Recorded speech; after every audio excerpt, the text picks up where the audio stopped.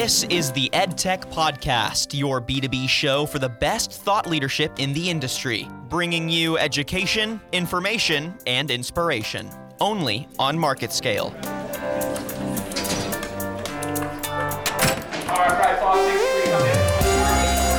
They're no longer sitting there with a pen and paper. Virtual reality is an interesting medium where students can access a wide range of content. Welcome to Market Scale Education Technology. I'm your host, Sean Heath.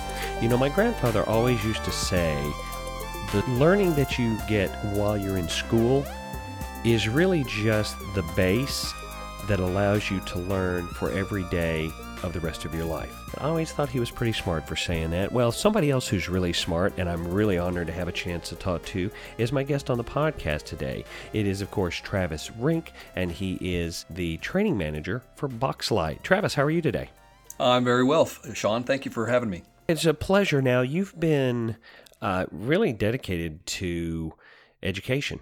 I'm going to guess it's because you think that's kind of important. I do. I think being in the education profession is probably one of the most, if not the noblest professions I think a person could get involved with. I mean, the impact that you have on young people's lives, it's amazing to me every single day that we get to interact with whether they're teachers or students or whoever in the education community. You're in probably, I guess your second decade maybe as an educator?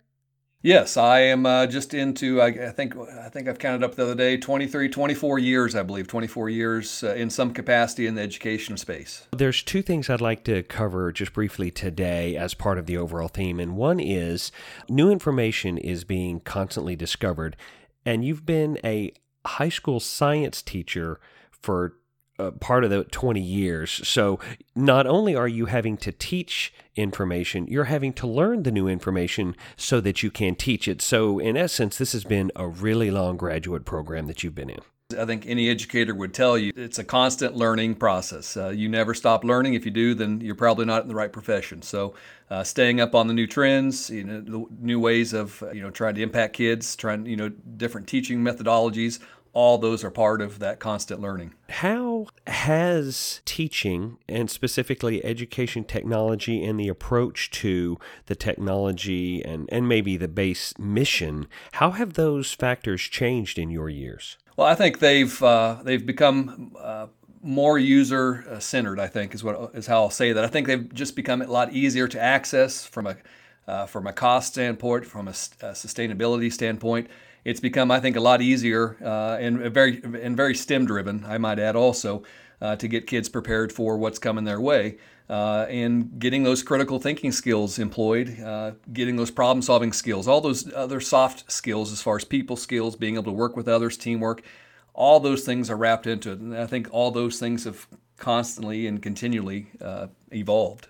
It does seem that the approach to education has started to migrate, and I don't know exactly when it started, but it feels as if it has started to realize the importance of, as you mentioned, the soft skills, and it has become a little less, in states and school districts that don't teach to the test. It has become clear that dates for the American Revolution and the invention of the toaster, those are important, but learning how to work together in a group, learning how to troubleshoot, learning how to problem solve, those skills are skills that students from even just the previous generation, they didn't get that attention, and that seemed to be like a knowledge that they had to pick up on their own once they were out of the educational system. Yeah, I think you're right. I think even when I was in school, I mean, I remember having to memorize the periodic table, and I kind of look back at that as I taught high school chemistry and things like that. My first year or so of teaching, I kind of modeled those same behaviors, and then I realized, hey, this is not the scope of what we want, and that's when I've had to kind of redo a paradigm shift, I suppose, and try to move the bar as far as what to expect for students. And I think it does come down to that. I mean, those isolated facts, they have their place, but I think we definitely need to push students, kids today in those capacities to being able to pull all of these things together holistically, see how it all fits together, then use their brains, those God-given talents, to put it all together to make sense of it all and problem solve all that critical thinking, all those different things that they're going to have to be successful. once they're out of a traditional school. I have to take just a conversational off-ramp for a moment. As technology changes in our day-to-day lives, it obviously becomes part of our educational process, and all of the different types of electronics that we have that aid in teaching and learning. One thing that I think is going to disappear is the ability to write in cursive. Yeah, and I don't think you're too far off base from that. And I've seen in a lot of different educational communities and blogs and things like that. And there's definitely a discussion of that being in the past, but there's also a discussion of some people that want to hold on to the past to kind of bring that back to be able to do things. I don't know where I stand on that, but I kind of agree with you a little bit. I think that will become a lost art in the scheme of things. And I think you just nailed it. That's the exact term. It is an art.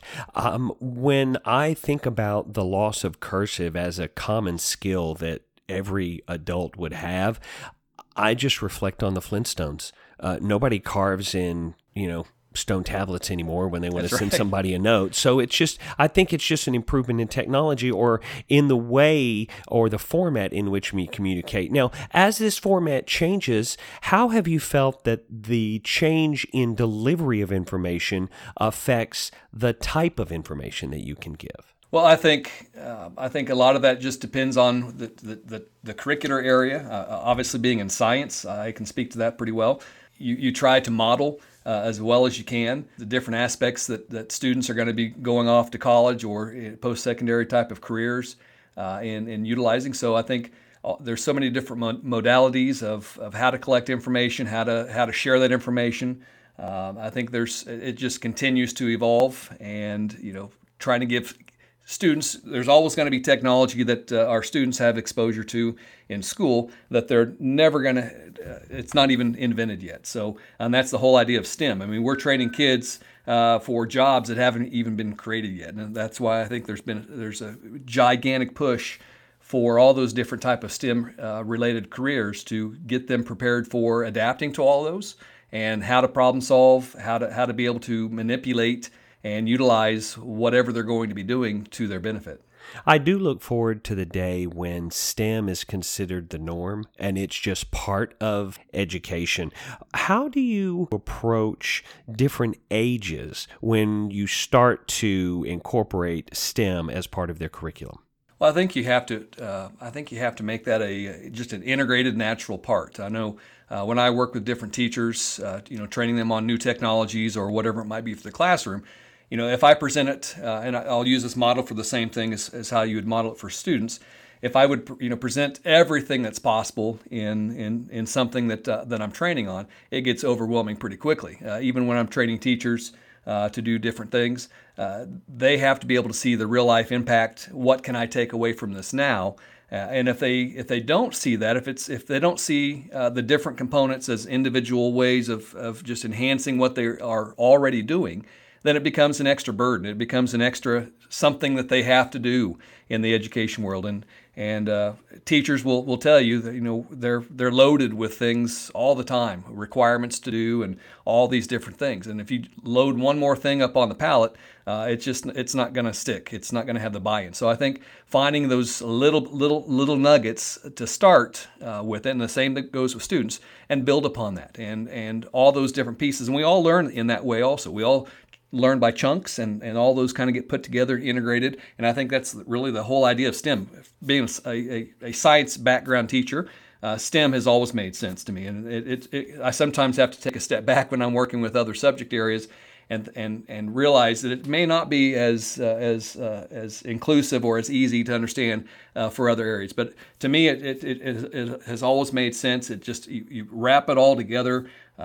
You try to get as many hands-on activities and engaging activities to get kids in the process of learning. The old worksheet days and just sitting in your chairs, those work for some, but research obviously shows that that is not one of the best ways to learn and to engage kids.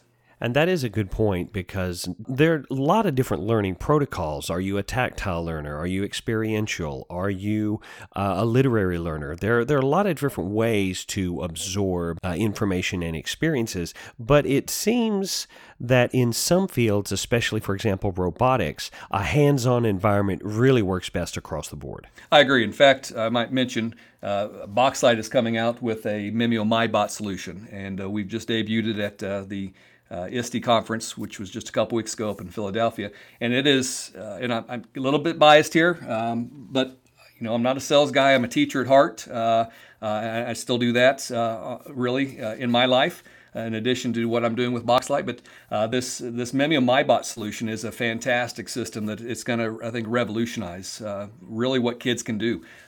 What makes it so cool, I think, is that it's easy for the teacher to use. Most of these other robot systems that are out there, of course, they're all STEM related. That's the whole nature of the beast. But they're so focused on being a toy or a game, and this system is not that. It's very much designed to fit an engineering and robotics application. It allows them to, you can really differentiate as a teacher how you're going to use this at any level of the curriculum. What's great about this whole product that I've started to look at and discover as I've shared it with people is that it's you take it out of the box, you're ready to go. There's no wires, there's no network you have to worry about. It's ready to go. It's prepackaged with so many different things. And it's all designed to get kids to think. And I've had a chance to play around with it quite a bit, just putting my teacher hat on and my student hat on, and just to be able to explore and think through things and how am I going to write a program, and not having any coding background whatsoever. But it's easy to do because it's very intuitive, and I think that's a lot of these different tools that are out there, especially in science. But of course, something like this would work with computer programming, engineering courses, Project Lead the Way courses, which we have in a district that I work in. Also, there's so many possibilities. It's amazing what we can do to get kids excited. I think one of the key elements that is probably going to get overlooked with regards to this MyBot approach is the fact that you are bringing the knowledge with as little complication as you can. That's right. I think that goes back to what I said a little bit earlier. You have to be able to build on pieces you've already laid down as a foundation. And this is one of those items that definitely does that. And it really limits. I mean, a teacher doesn't even have to have the programming knowledge. I mean, there are things built into the system, little training packets that are built in, and really you learn right along with the kids in some respects, and that's okay too. And I know a lot of teachers, and I've taught for a lot of years, a lot of teachers, especially older ones, have a hard time not being that sage on the stage, being the protector of all the information and knowing everything. And I think that's a paradigm shift that has to change also if we are going to continue to push that needle of preparing students for the real challenges ahead. You look at all these problems that have been developed. I've been currently watching episodes, I guess, on National Geographic about the Apollo missions, and you bet that there was some problem solving going on with some of the issues that they had. And I think that's the scope of what we're really trying to get kids to do, is to get them to think beyond their seat, beyond the walls of their classroom, holistically, thinking about how it all fits together and really to solve a problem. And if we can get kids to solve problems, they can master just about anything in life. Are we getting to the point where we're past the initial apprehension or stigma that normally is associated with robotics? I think, and I've seen robotics become more on the forefront the last few years, especially this year at ISTE. There were a lot more companies displaying their robots and things like that, but a lot of them were just kind of toys. A lot of them, I kind of walked around. I was there with the teacher team. We did some presentations, and a lot of them we looked at, we kind of questioned, well, how would I use that in the classroom?